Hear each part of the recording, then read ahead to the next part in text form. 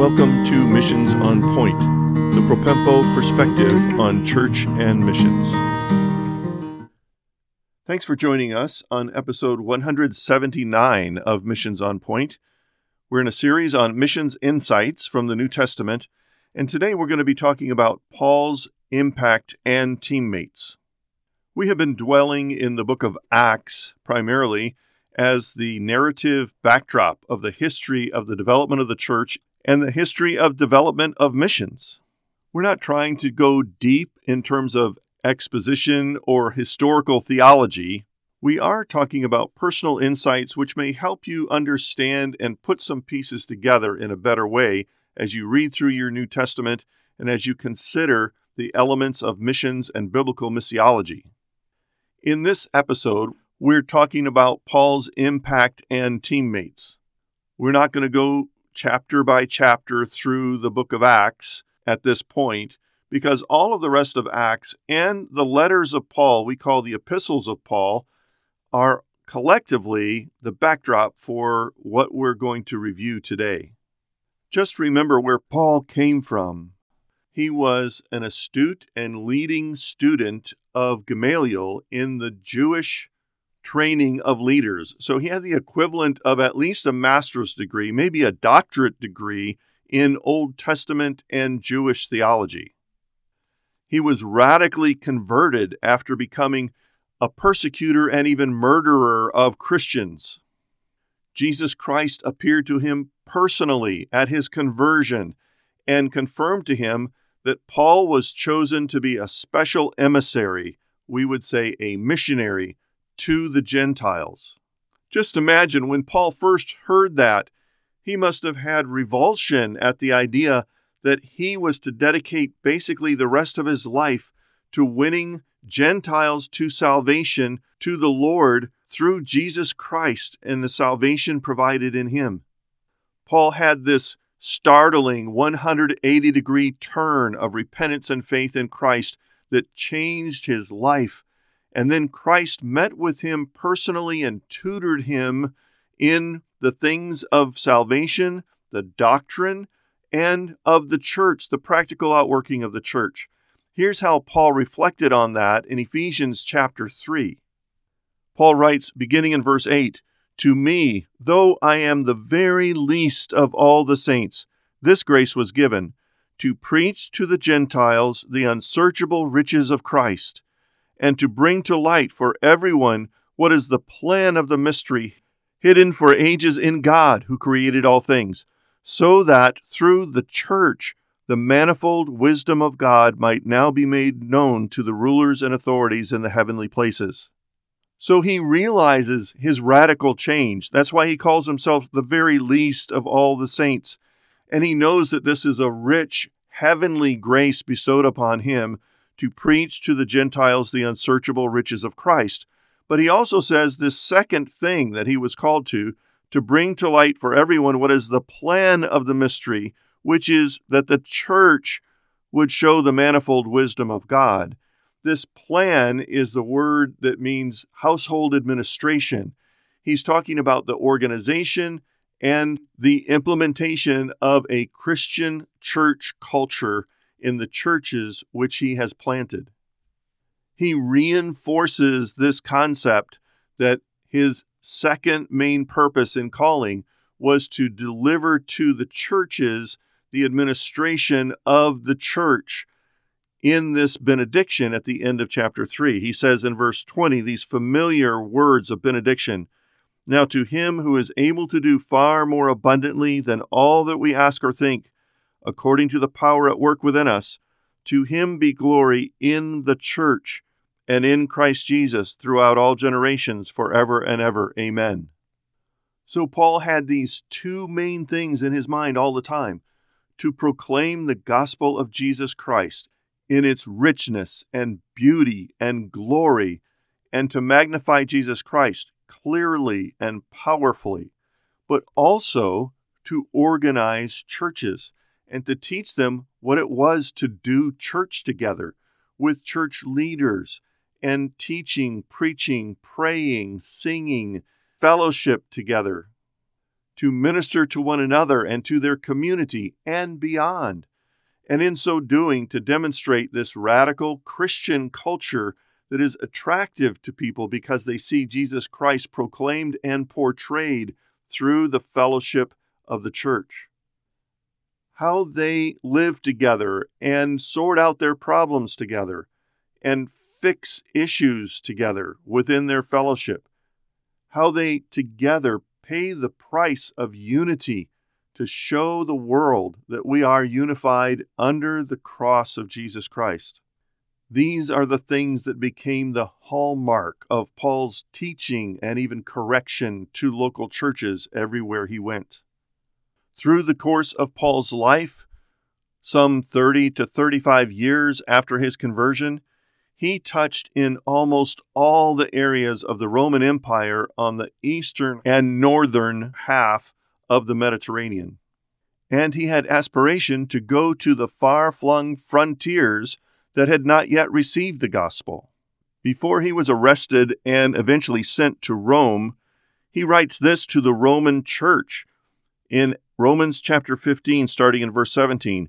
In Christ Jesus, then, I have reason to be proud of my work for God, for I will not venture to speak of anything except what Christ has accomplished through me, to bring the Gentiles to obedience by word and deed, by the power of signs and wonders, by the power of the Holy Spirit, so that from Jerusalem and all the way around to Illyricum, that's present-day Croatia, I have fulfilled the ministry of the gospel of Christ. And thus I make it my ambition to preach the gospel, not where Christ has already been named, lest I build on someone else's foundation, but as it is written, those who have never been told of him will see, and those who have never heard will understand. This is the reason why I have so often been hindered from coming to you. But now, since I have no longer any room for work in these regions, and since I have longed for many years to come to you, I hope to see you in passing as I go to Spain, and to be helped on my journey there by you, once I have enjoyed your company for a while. That term, helped on my journey there by you, is the propempa word. It means to send forward, to send ahead. Paul is still longing to go to the pioneering areas of unreached peoples. Saturated in his letters to the churches, those letters we have in our Bible we call the epistles of the Apostle Paul, is this idea of pressing to the edges, of taking the gospel to places where it has not yet gone, even as he instructs Titus at the close of his ministry about ministry on the island of Crete. He's suggesting to Titus to meet him at Nicopolis, which is that part of Croatia at the beginning of that area that has not yet been reached. So Paul has this drive, this inner compulsion, and externally confirming gifts that enable him to keep pressing toward completion of the Great Commission by reaching every unreached people group within his grasp. And as we read the book of Acts and those letters, we're reminded that Paul didn't do it all alone. He started sort of under the sponsorship, if you will, of Barnabas, and then in that first missionary journey, kind of took over as the leader of that team. In his second missionary journey, Paul picks up another colleague, Timothy, as an assistant. Notice that Timothy didn't have a missionary call. In fact, you would say he was drafted. Paul asked the leaders at the church at Derbe and Lystra to give him an assistant, and they chose Timothy, and Paul took him. Timothy was likely only about 16 years old at the time. Paul went through that area of Galatia that Timothy was from and strengthened the churches in the faith, and they increased in number daily.